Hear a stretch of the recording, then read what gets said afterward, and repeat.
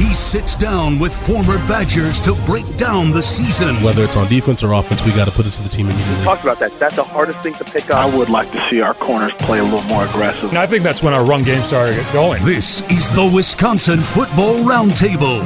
Now, here's your host, Zach Heilprin, on the Wisconsin Sports Zone Radio Network.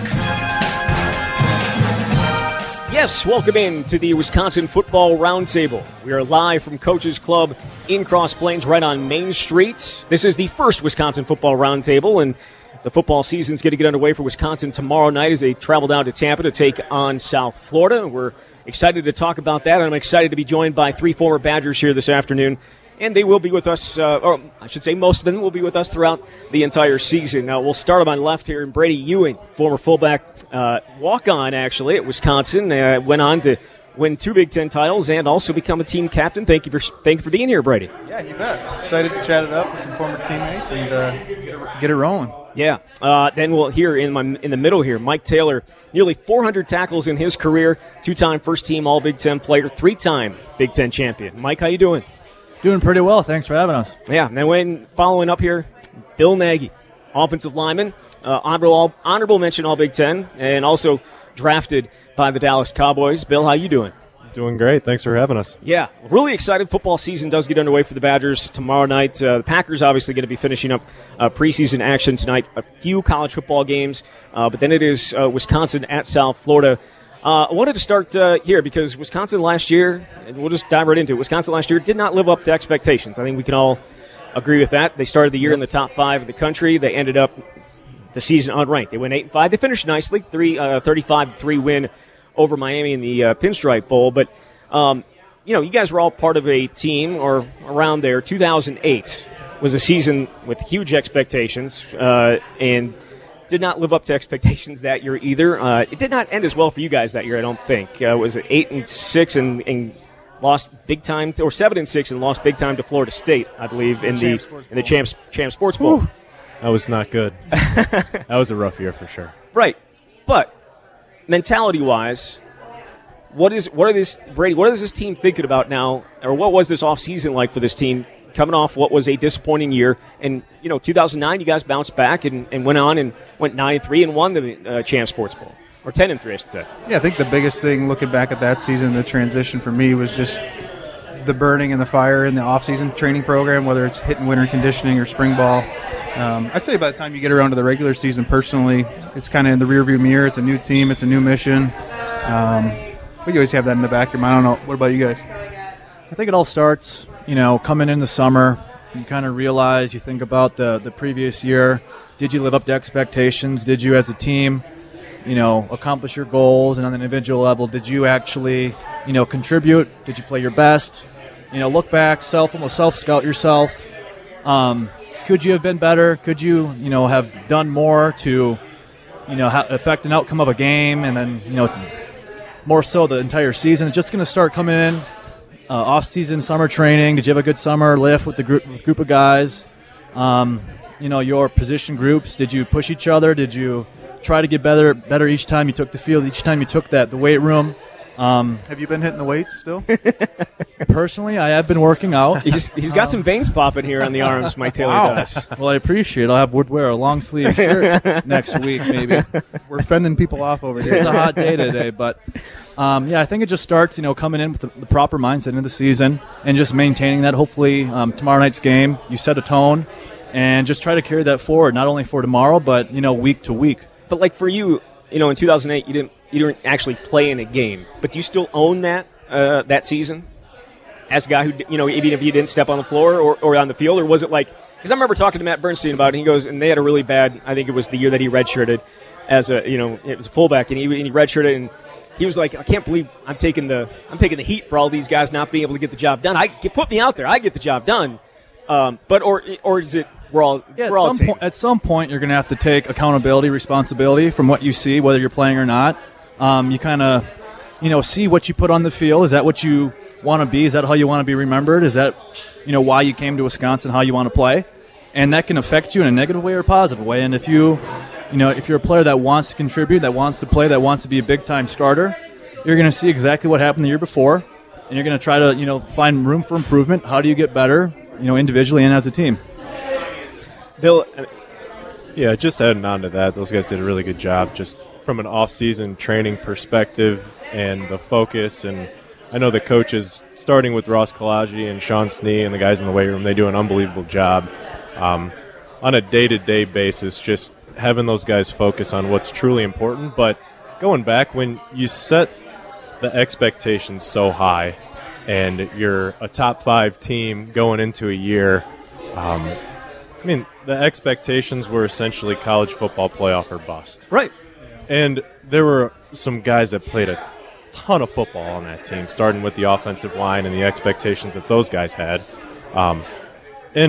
Once one game slips, then 2 games, and it's a slippery slope, right? And I think there were, some other things going on, but ultimately... Would you like to share what those other things were going on? You know what? And I don't 100% know the facts. No, I know. But I will tell you this. I had an opportunity. I was at practice this past Friday, and it's just a hungry group.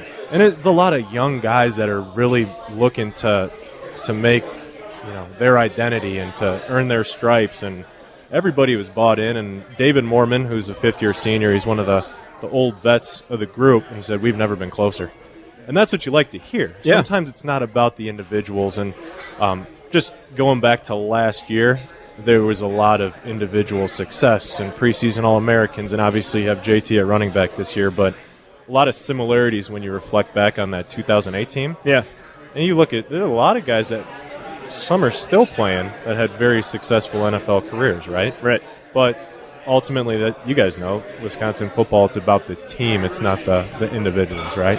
For sure, and from an outsider's perspective, spending a little time around the team, going down to practices or some different events, that's the thing that jumps out to me is these guys seem incredibly close. They have each other's back. Even when you hear JT speak, he's talking about the team and how he can get better. A guy that's up for the Heisman Trophy. So it's encouraging, and excited to see how it goes starting tomorrow. And they do take on South Florida tomorrow night. So you're just to go back, Bill, you were talking about some of the individual accolades. You're saying it was not a good thing for the offensive line to be on the cover of Sports Illustrated last year? I think you saw the result of that, right? But an offensive lineman, it's not a credited position, right? Right. It's a thankless one, and when you get attention, it's usually for a bad thing, right? Sure. But personally, I didn't like seeing that. Yeah. And it wasn't because I don't want those guys to be successful, and I love those guys like brothers, but they didn't take ownership, and that was the product on the field. And you guys saw in the last game against Minnesota, it looked like a bunch of puppies out there that just wanted to go home, and that's not Wisconsin football. And I know that the guys this year, the attitude, the ownership that they're taking, I'm just excited to watch them play. Right. And it's going to be a challenge. It's going to be a tough team. I know Charlie Strong's got a good program. He's a heck of a recruiter. There's going to be some athletes on the road. I'm just excited to watch those guys cut it loose. Yeah. One addition, and you talked about bringing guys together and being close. One guy, and Paul Chris has talked about it, everyone's talked about it, Quintez Cephas. How big of an addition is that, Mike, this late in you're not expecting him to be here. He's been gone for a year, and all of a sudden, August 20th, he shows back up, your best receiver 2 years ago. How big of it is to add not just him as a player, but him as a person? It's clear that they love him. Right. Obviously, there's a lot of things that go into it. The whole off-the-field distraction, we'll call it, is what it is. I mean, that's just what it is, right? And, it all depends on how those guys, welcome him back as they should. Obviously, he's a really good player. A very good receiver, and it's just going to be one of those things is how much time did you actually have to kind of get back in the football shape? How does that affect not only you, but, some of the other guys, maybe not seeing you around in the locker room, in the weight room. Obviously, he's very gifted. Yeah. It'll probably just come back like riding a bicycle, I assume, but, training camp is not easy, and when you miss most of it, it's one of those things you got to get your conditioning up. Obviously, you got to get to know the playbook and get that timing down with your quarterback. Not only that, there's blocking, there's new guys in. And like I said, I think the biggest part is just, getting familiar with the playbook and kind of what you're going to go through. But, he's a young kid. Was he 20 years old? 21, yeah. 21 years old. So he'll bounce back. He'll get in the swing of things. Obviously, he missed football for, the better part of a year, and I think that's probably going to keep him hungry, really. I mean, if I was in his shoes and that happened to me, I could not wait to get back on the field and kind of put to rest exactly what was going on and just get your butt back on the field and really just have fun with your teammates, and start living a normal, I guess, college football life as much as you can, really. So I'm happy for him. I'm glad he's back on the field, and I hope he has a great year, and obviously he's going to be a big part of the year, I believe. He was coming off a leg injury too, right? He was, yeah. He has not played since November of 2017.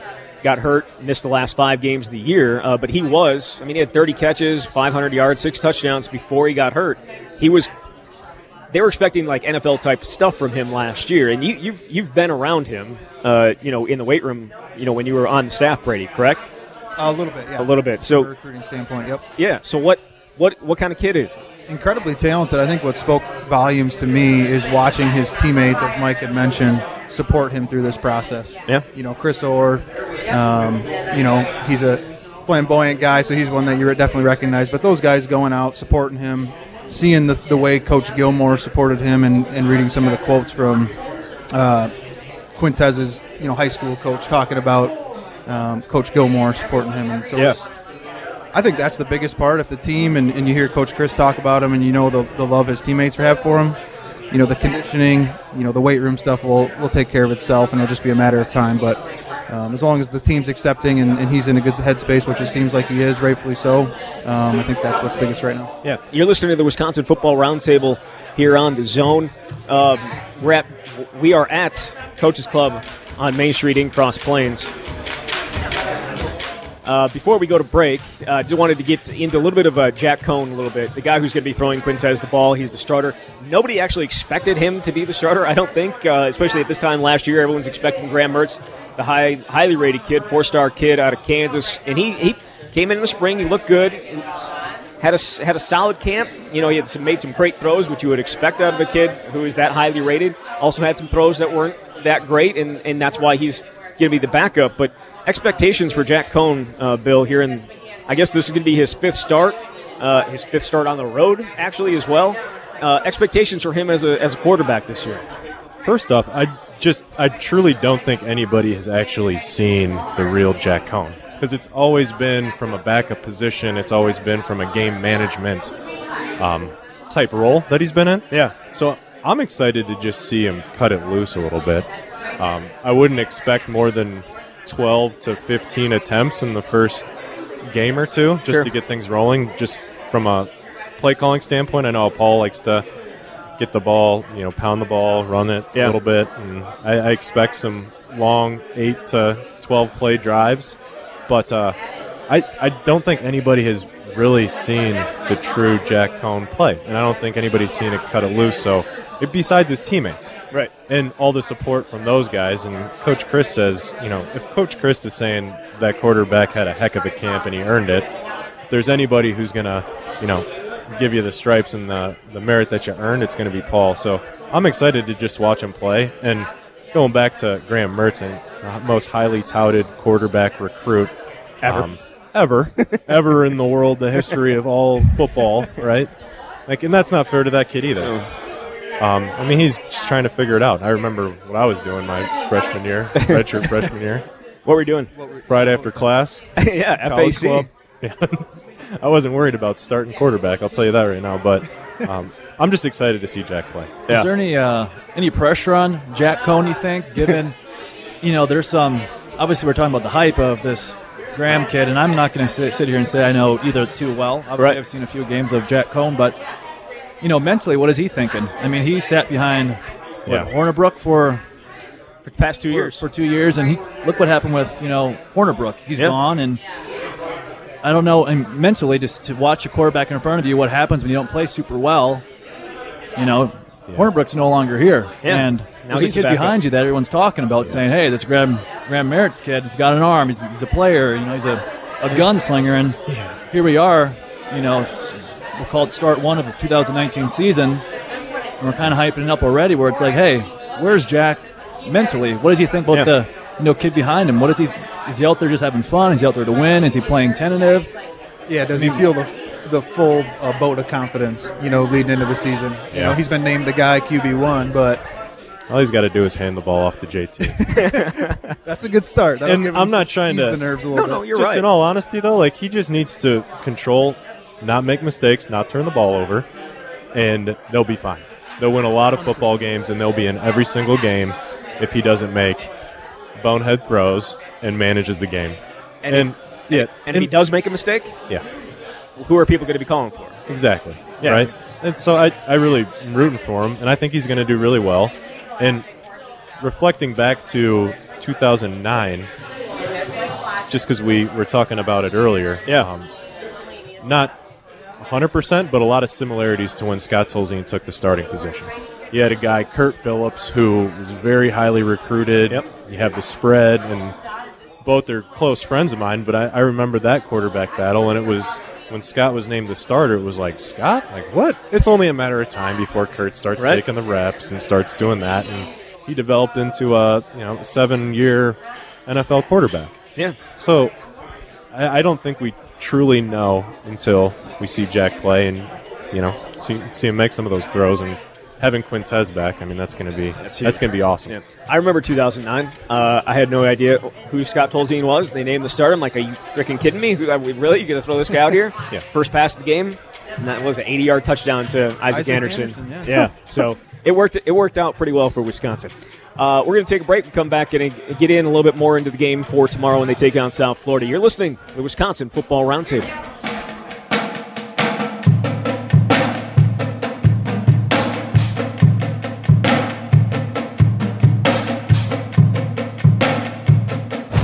This is the Wisconsin Football Roundtable on the Wisconsin Sports Zone Radio Network.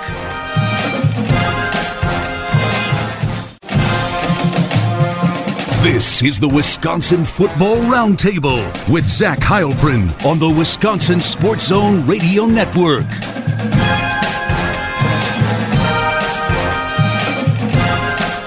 Yes, welcome back into the Wisconsin Football Roundtable.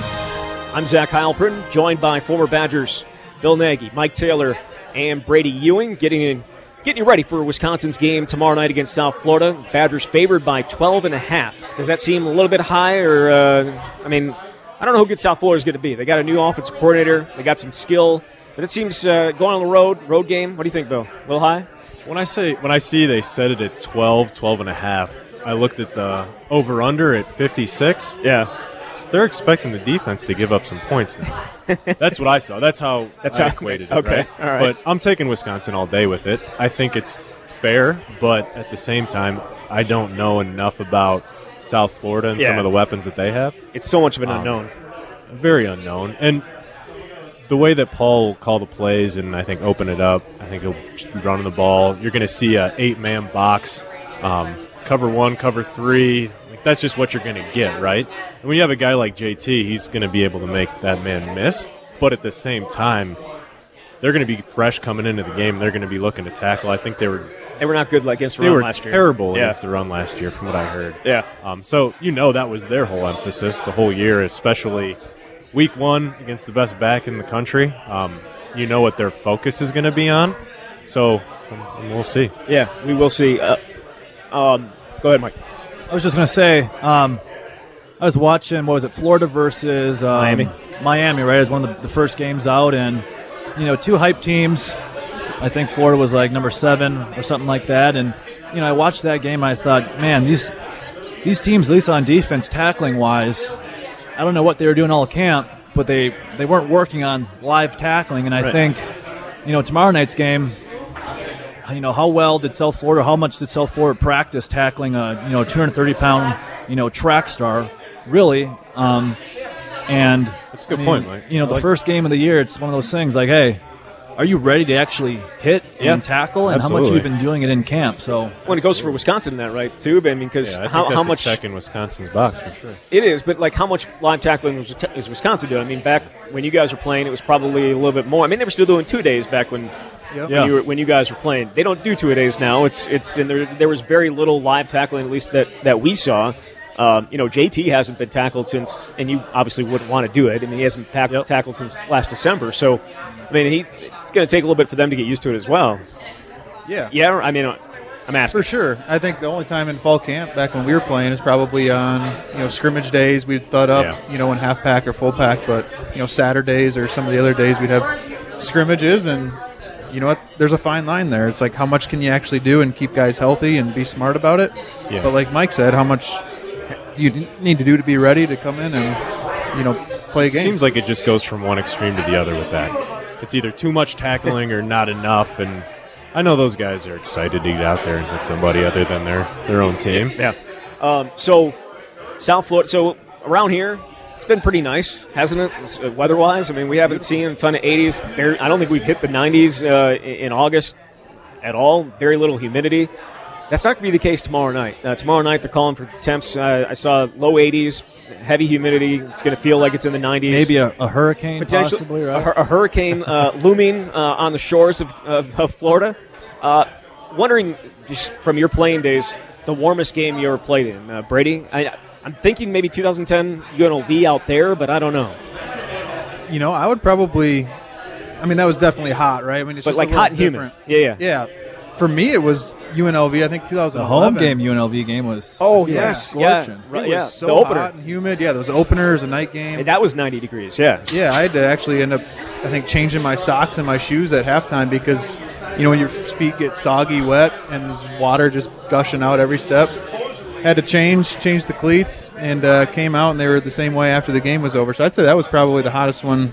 I can remember, and was cramping up after the game pretty bad and all that fun stuff. What did we say the temperature was tomorrow night in Florida? You said 81 with 81 humidity. 81. Well, that doesn't sound too bad. I mean, so for me, it was definitely the UNLV game, and it was the 2010 away game, and it's just a different heat out there. It's a dry heat, so it's that you don't even realize you're sweating. I remember I had to go into the fourth. I had to go and get an IV in the fourth quarter. But it was different from an offensive lineman's perspective because that was a game where we maybe threw the ball 12 times, and you had these long 12-play drives where you're running power the whole time. Defense was off the field. And we're sitting there, and, I mean, you absolutely love that, but for us up front, I think it just depends on, what group's going to bear that weight. Bill, how much in a day or maybe a practice can an O-lineman lose weight? I know we've had some crazy numbers back in our fall camp, but I know it's somewhere between 15 or 20 pounds for some guys. I think the most I've lost is 18 pounds. 18 pounds in a practice? In a single practice. Yeah, it was a camp practice. Bob Bostad hit the sled, no water bake practice.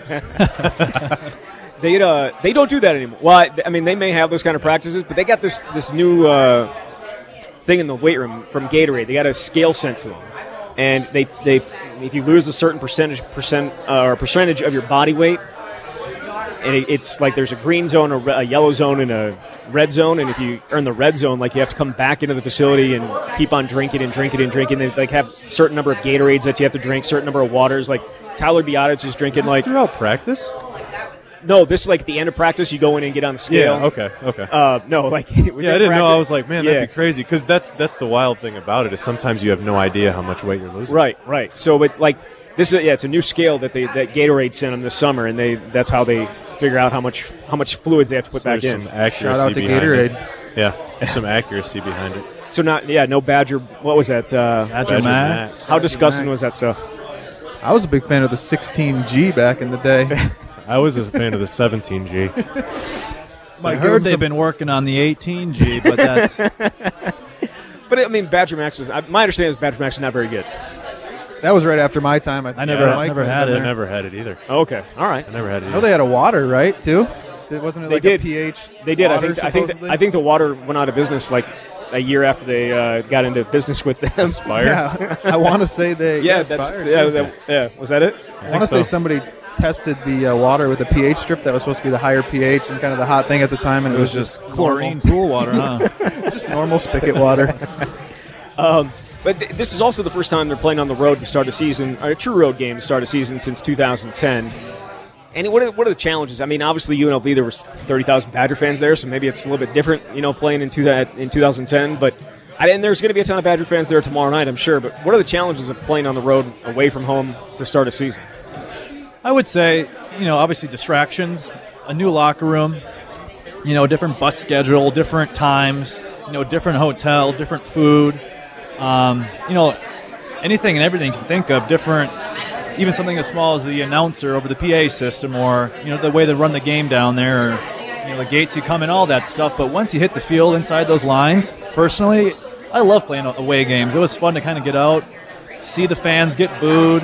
Some games that come to mind, playing in Iowa was always fun, just because they're always on your back. They're always talking junk. Well, it's right there. Like they're 6 feet away from you, and they're having a conversation. Some drunk guy behind you. You're asking about his day. He's talking junk to you. It's fun, and to come back off the field and make a good play, and I don't know. It's kind of motivating to go up and shut that guy up. So, what's the craziest thing was said to you there, PG wise? I mean, just probably talking about your family, For sure. Would they do their research? Yeah, I mean, because I think like at Duke, obviously everyone gets the Cam Crazies get credit for doing their research, and they know players inside and out, and they know what they're saying to guys and that type of stuff. Yeah, I mean, just in general. I mean, I don't know what was said, but it was just fun, mixing it up with some local Iowa fans and watching the drool come out of their mouth and bark at you, but it was always fun. What about okay, so what's so I could spin it the other way as it being a positive. Okay. Because when you go on the road, it's just you, your teammates, the coaches. There's you don't have the parents, you don't have, your friends, girlfriend coming in town, you don't have all that stuff. It's just you, the guys, what you've been working on the whole off season, going on the road and starting it right. So I actually like the road games more. I feel like there's more focus and less distractions when you go on the road. What's your favorite road game that you've ever played in? I love playing at Iowa.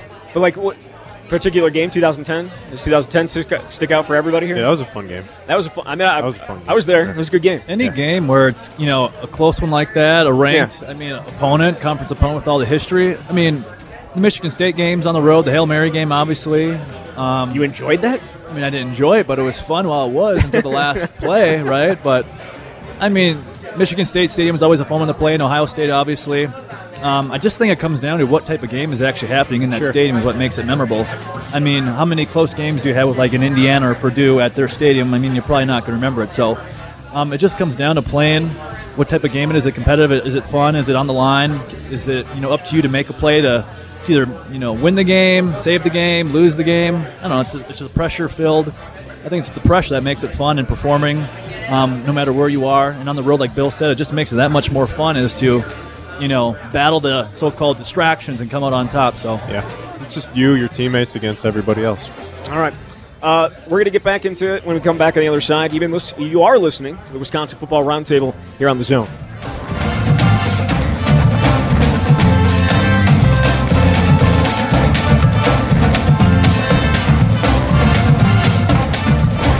This is the Wisconsin Football Roundtable on the Wisconsin Sports Zone Radio Network.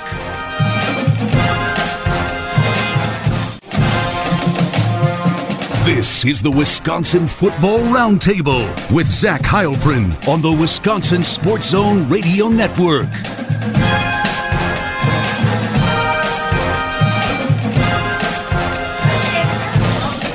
Yes, welcome back into the Wisconsin Football Roundtable. We're live at Coach's Club on Main Street in Cross Plains. I got three former Badgers with me, Mike Taylor, Bill Nagy, and Brady Ewing. We're talking a little bit about a lot of stuff, but Badgers getting ready for a big game tomorrow night, their season opener at South Florida in Tampa, expecting some hot conditions down there. I wanted to talk a little bit about the defense, Mike, because they took a little bit of a step back last year. I think in talking to the guys, both Chris Orr and some others, that they know that they took a step back after being in the top 20 in scoring defense every year since, I think it was 2011. They finished outside of it. What does it take or what do you think it is going to take for the defense to bounce back? They had a lot of young guys last year, but they have to replace two big-time players in Ryan Connolly and TJ Edwards. But what does it take for a bounce back, you would think? Well, I don't know a whole lot about the current defense. I was just looking at the roster today, actually, and it's the D-backs that I think, we got maybe, two sophomores, maybe a freshman and a junior. Yeah. Which, I mean, I don't really think experience or your age, I guess, is going to matter a whole lot. I mean, it's the type of guys that you are going to have on the field, right? So you got players that are going to take accountability, that want to be out there, that are hungry, right? So you just had a poor, I guess we'll call it, poor for our standards, Badgers fans, right? Right. But that's what I guess when I say take a step back, I'm thinking about a top 10 defense. For 4 years that finished in the top 5 in scoring defense, and this one, So yes, a step back in Wisconsin standards. It's just going to start with a mentality, really. I mean, first game, everyone's excited. Everyone. Here's the thing: breaking camp, everyone thinks they're the best player. Come out of camp, you feel great. You've been in the cold tub the last week. You feel a lot better. You think you had a great camp. The coaches are pampering you. They're giving you a pat on the back. You can do this. You can do this. And they do it for a reason, is to get you confident. Back in 2009, I was a redshirt freshman, but I was starting my first game, and I don't think I was scared one bit. I was ready to rock and roll. I was frothing at the mouth to get in there and be like, you know what? Now it's my time to shine. This is what I've been waiting for. I was redshirted. I can't wait to hit the field. And I think that's just the mindset that you got to have as a young player. I mean, whether it's the D-backs, the linebackers, or whatever position it is you want to have to want to be out there and make plays and just go to bed dreaming about making a play. Wake up like, how can I make that play? And just perfect your craft. And I think tomorrow night you're gonna have guys out there for the first time that are gonna be like, what, this is it. They're gonna look around like, wow, this is fantastic. But they're not going to let it get to them. They're going to get out there and listen to their coach and focus and hopefully play a very good, focus and do your job type of game, and hopefully they get rewarded for it. You mentioned guys stepping on the field for the first time, and there's going to be guys at Bill, your old position, and Brady, your old position, being out there for, I guess, starting for the first time. John Chenal at fullback, looking like he's going to get the start. What a beast he is. Have you had a chance to meet him? A little bit, and I think I've met him once, but he looks – I think I saw some videos of him when he was back in high school. Seems like a freak in the Him and his brother both. Yeah. Him and his brother both just absolute beasts. They look like Mike Taylor now. Yeah. I mean, they right there. yeah, I mean, it's scary. Like, they're huge guys. They're – for true – one was a true freshman last year. The other one's a true freshman this year. Yep. They're both built like they're seniors in college. But can you remember your first game a little bit? And it's not John's first game. It's going to be his first start. Can you remember a little bit of the maybe what you were feeling inside? Yeah, honestly, I feel like Wisconsin does a great job preparing you, whether it's giving you experience on special teams early in your career or the practice. Honestly, games were easy. You'd go into games and you would be so prepared, whether it was from camp or throwing 10 guys in the box and trying to figure out how to block it on a power play. Games were easy. Honestly, playing against some of the other smaller schools that we would play. What was your first game? Practice squad guys for Wisconsin would be. Do you remember what your first game was? First game as a starter? Yeah. And was UNLV was when I got some fullback 2010? Reps. Yep. And then before that, played special teams my first 2 years. Okay. And then on the offensive line, you've got Jason Erdman, he's a fifth-year senior, but he's going to be making, I guess, technically his first start. And then you got Josh Seltzner, a former walk-on, who's going to be likely making his first start. What are they walking into tomorrow night? Coach Rudolph prepares those guys like no other. And just the competition, especially having some of the defensive line healthy too, who they've been going up against all camp. That's true. Yep. And that's something too, just piggybacking on Mike with the defense. That D-line was – I mean, they had Caden Lyles playing D-tackle, and he's going to be getting some reps at right guard, I think. He's listed as one of – I mean, they got 3 starters is what Joe said. That's Rudolph exciting, said and that's the guard. And competition brings out the best in all those guys. Yeah. I know they've all seen meaningful reps in practice during camp and spring, and everybody, knock on wood, seems to be really healthy. But, again, all those guys, young guys, they're all trying to prove themselves, and excited to watch them just cut it loose. Yeah. But they're so talented, and I know Ross Kalaji and the strength staff, that's really where the offensive line's confidence starts, is in the weight room. And sure. I think they've taken a lot of ownership with that. And I know Coach Rudolph does a heck of a job too. So those guys will be ready to rock. Everybody's talking about you losing 4 starters, and like it's going to be, it's not going to fall off. Like I don't think they're going to fall off whatsoever. You have a guy in Cole Van Lanen who didn't start, but he played a ton last year. Tyler's the best center in the country. Mm-hmm. Logan Bruss played the last 3 games, started the last 3 games, and you got some, Jason who's played a ton of football, and then Josh and Caden, and then Michael Beach behind him. David Moorman, you mentioned he's going to play a little tight end. Yep. jumbo tight end. Yeah, we're very fortunate. Billy have used to play Tyler a little back. jumbo tight end Yeah. too. So A little bit. Yeah. Did you catch any passes? Practice. But they never called him in the game. And No. pro day. No. Pro day a little bit. Oh, really? I had some hands. Well, I'm not saying you didn't have any hands. I'm just surprised that they let you catch some balls at pro day. Like, Yeah. who was the other tight end coming out that year? Would have been Kendricks. Lance. Lance. So when it came down to you and him, who had the better hands? They're just probably me, but they're just sometimes there's not enough balls to go around. Sure. What, Mike? You have something to say? Go ahead. no, All right. I'm not gonna touch that one. All right. So again, Wisconsin takes on South Florida tomorrow night. Paul Chryst and the Badgers looking to start 1-0. I think he started 1-0 every year, but his first year they lost to Alabama that first year. This opponent a little bit different, South Florida. But I kind of did ask you guys last night for some funny Brett Bielema. Do you have any Brett Bielema stories? You guys all played for him. Do you have any funny Brett Bielema stories that you'd like to share? Because I know that there are some, and maybe some of them aren't great for publication. But do you have any that are good for on air here at all? I'm trying to think. You know what? We'll take a break. I'll let you think, and we'll come back on the other side. You're listening to the Wisconsin Football Roundtable.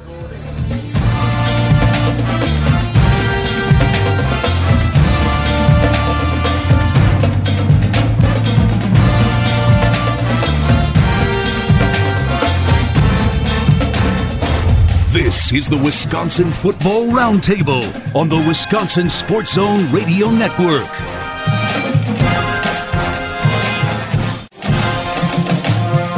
This is the Wisconsin Football Roundtable with Zach Heilprin on the Wisconsin Sports Zone Radio Network.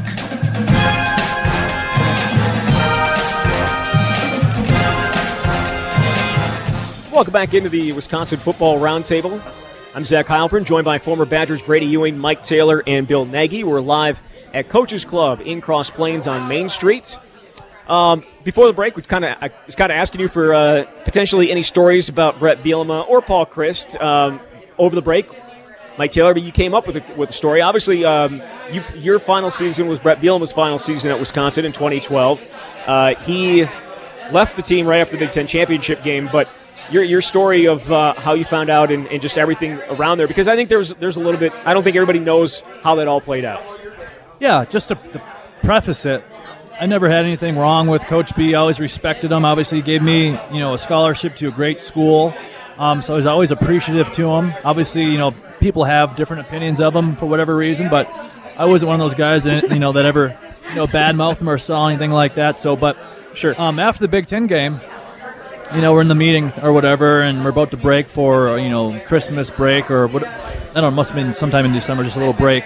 Yeah, before bowl practice got started. And so, he just was addressing the team and let us know, like, hey, I'm going to go to, I think he was in New York or something for whatever reason, and he just was like, okay, that's normal. And then he says, don't listen to what you hear on the news or something like that. I'm just like, or he said, don't worry. It's just like, wait a second, now I'm worrying. Like, you just told me not to worry. Now I'm super worrying about it. It's like, whatever. So, we come back and we start bowl prep or bowl practices, and we have the team meeting, and there's Coach Bielema, and he doesn't look right. He's he's in a tie, a suit and coat, and it just looks uneasy. It's like, okay, now I'm double down on my worried. Like, here we go. It's coming to confirmation of the worriness right here. And he basically just addressed the team and was like, hey, I took an opportunity at Arkansas, obviously, and I understand some of you guys might hate me for it, but I'll give you two choices. You can either leave the auditorium in the back door, you don't have to say bye, you can go on your way, or you can, go through the front door where I'll be, and you can shake my hand. And, well, I was a senior, so I'm sitting in the front row, so I really had one option. You couldn't run. I'm not going through the traffic of all the kids in the back, so I went through the front door, and I shook his hand. And like I said, I never had a problem with Coach B. I thought he was great coach, good, guy to be around. Yeah.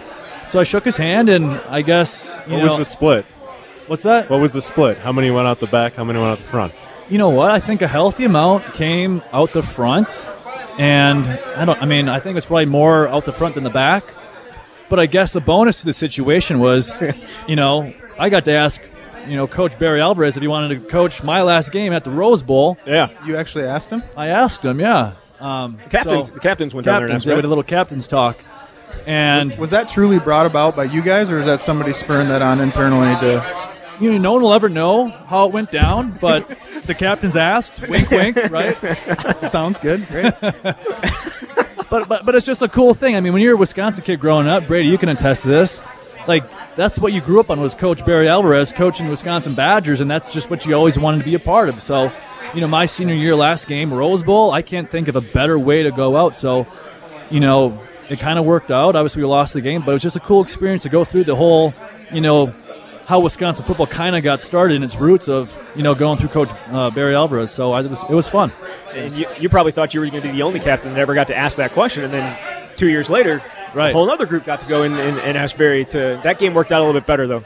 He danced in the locker room too, didn't he? He did. He danced. Yeah, in the Outback at the Outback Bowl, danced in the locker room after Melvin went for 253 yards and a whole bunch of touchdowns. That's pretty good. Yeah. And so Brady, you were telling us about Coach Christ because he recruited you. Yep.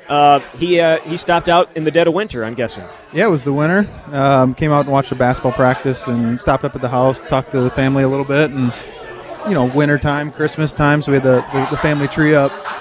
For some reason, no idea why, one of the Christmas lights started on fire, and so my family's scrambling. Right, my Clark dad. Griswold put that tree up or what?